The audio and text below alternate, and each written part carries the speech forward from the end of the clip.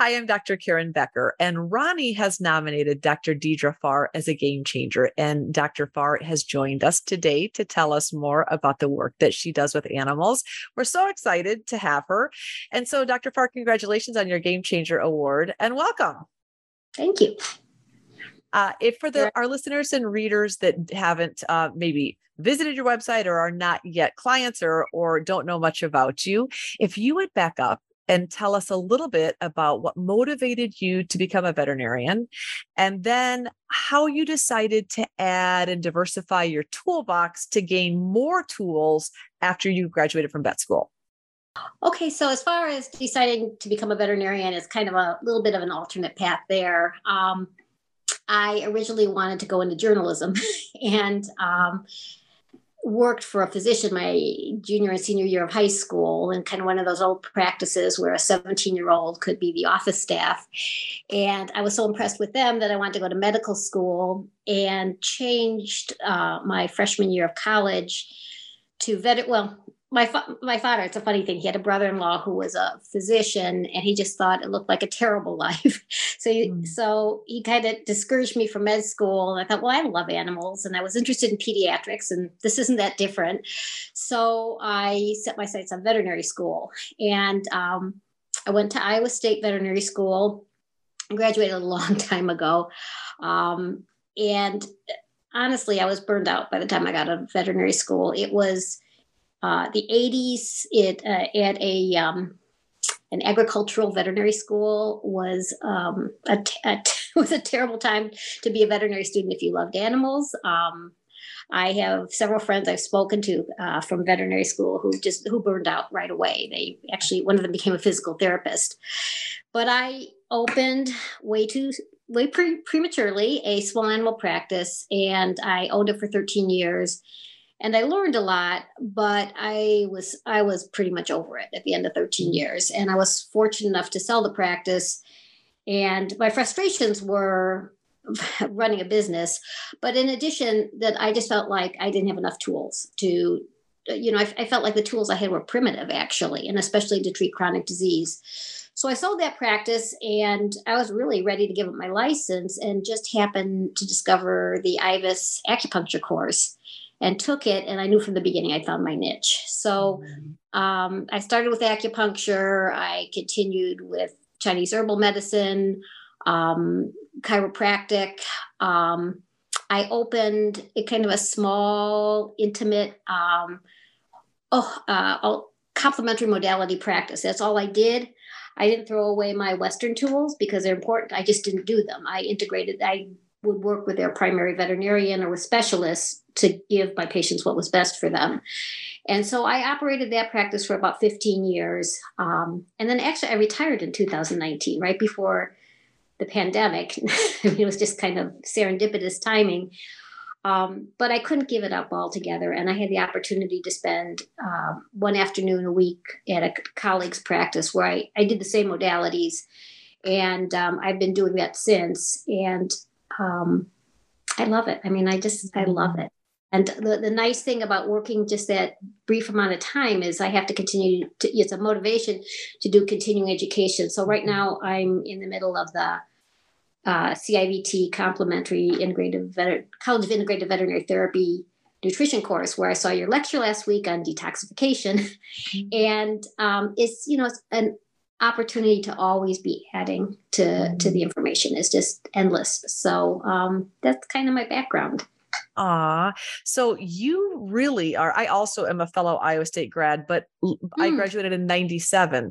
And even then, I get the whole agricultural college. I get everything that you have described. You had a much harder road in that you went to, as a female, you went to a male-dominated professional school much earlier than I did, and then graduated just as I felt, not necessarily equipped to deal with any lifestyle chronic degenerative disease process whatsoever.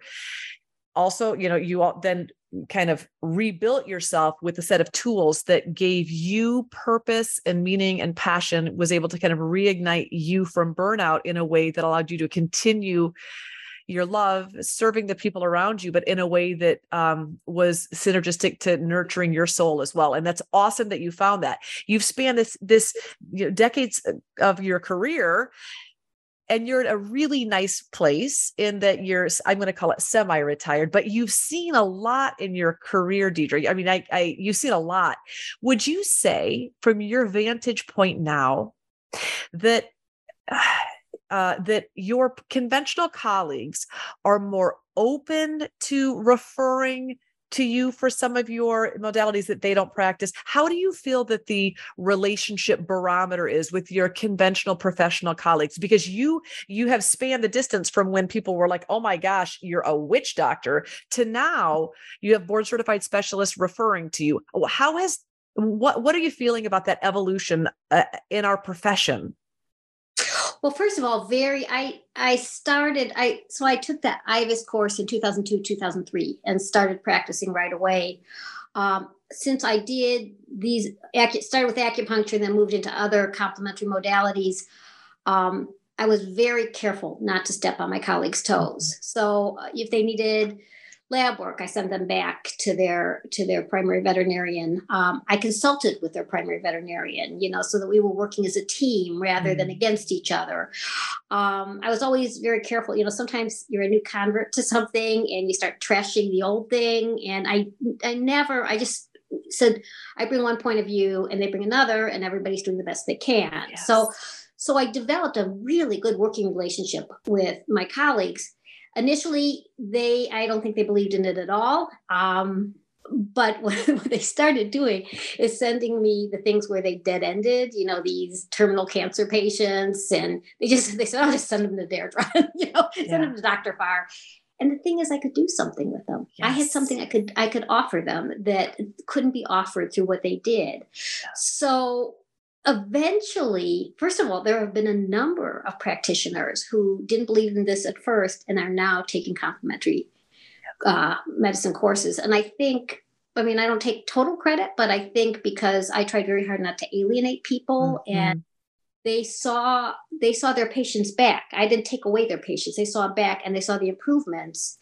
And so I think it was kind of a catalyst for them to do the same thing. See that it's not an either or proposition. I just tell people it's just other tools. Get as many tools as you can. It's beautiful. It's beautiful. And really you've made it a central goal to work, as you said, to kind of build a team of healthcare practitioners, all working in your individual lanes with what your passion is, working together to help stimulate a functional healing response in all your patients. But that means that you are also then quietly role modeling what you're doing to your other colleagues that say, oh my gosh, the patient isn't dead yet. Oh my gosh, they're getting better. And you don't actually have to say anything at that point. The patient does all of the explaining, which is wonderful. Yeah. What do you love most about the work that you do? Well, the thing I love most is doing this kind of medicine. I learned what I didn't learn as a Western medicine practitioner, that this holistic approach. And by holistic, I don't, first of all, you're not taking the body apart and saying, oh, like these are the lungs and this is the digestive tract. It's you're looking at the whole patient, and not only physically, but honestly, emotionally and spiritually. You see all that. And I always want to know what's going on at home with my clients, because it has so much to do with what I'm seeing with my patient. And I would say, like, dogs in particular, they're just emotional sponges. and then I'm also, what I love most is I'm a team. It isn't a client, me doing something for their patient, but the client and I and the patient are all a team. And we're just working for that patient's well-being, whatever that looks like. Sometimes it's a palliative well-being. It doesn't, it's not a win or lose thing. It's just doing the best for that patient where they are, and also utilizing the client to do that, because the people who come to me, I always say this, and because it's all I do, I have a very unique clientele. These are people who already know their pet well, who are already well read. They go to the internet, but they don't, they always check it with me, what they've seen on the internet, but they're already on board. They want to do the best for their pet, and they're coming to me for that. So I just love that kind of team approach. And also just I see my patients totally differently than I used to. I don't know how to explain it, but they're just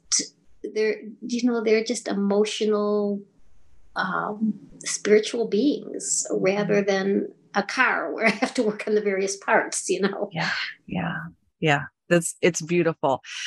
You are still in practice, which is beautiful. And I would assume probably that you'll see some patients like me, we'll see patients forever until we physically can't anymore, because it's in our souls to want to do what we can to help the animals around us. If you could tell the world one thing, or let the world know one thing, about what you've learned so far, or your observations thus far in life, Dr. Farr, what would it be? So this is kind of on a more global scale. I mean, I thought about this. It's be nice. Just be nice. And that is true in my professional life as well as in the rest of my life, my non-professional life. I have clients tell me all the time. I'm in Des Moines. So Des Moines it's a city, but it's a small enough city that you run into clients in the grocery store and things like that. Or they'll come back with another pet after they've lost a pet, and they'll remind me of something I did and tell me how much it meant, and I don't even remember doing it. It's just I don't think of it as something at the time that's particularly being nice. In my non-professional life too, you just never know what kind of impact being kind is going to do. And so I just think kind of that's my one takeaway, altogether, is just both in personal and professional life, be nice. Yeah. And doesn't the world need, my goodness, especially at this time space reality, we are in a kindness deficit. And so those are very wise, important words, especially right now. Dr. Farr, if people wanted to, if we've got, I'm also born and raised in Iowa. If we have Iowans, I was born and raised in Cedar Falls. If we have Iowans that are looking for integrative services or would like to know more about what you do, is there a website, or how would people go about contacting you? I'm working at Iowa Veterinary Wellness Clinic, which is it's a integrative practice, but they very much have a kind of a more holistic bent. And they're in Beaverdale. And I don't know if you want a phone number. I can give you the phone number, but it's Iowa Veterinary Wellness Center. Perfect. I am so thankful that Ronnie took the time to nominate you as a game changer. Yes, wonderful. Yeah. And this is such a great opportunity for me to get to know some of my amazing colleagues better. I appreciate your incredible, vast contribution to the field of veterinary medicine in Iowa, the motherland, as I say. I appreciate you not burning out and quitting, but instead realizing that you need to expand your tool belt with a variety of tools that not just nourish your soul and allow you to practice without burnout, but provide such a gift to the community around you. So thank you for everything you're doing, and congratulations on your Game Changer Award. Okay, thank you very much.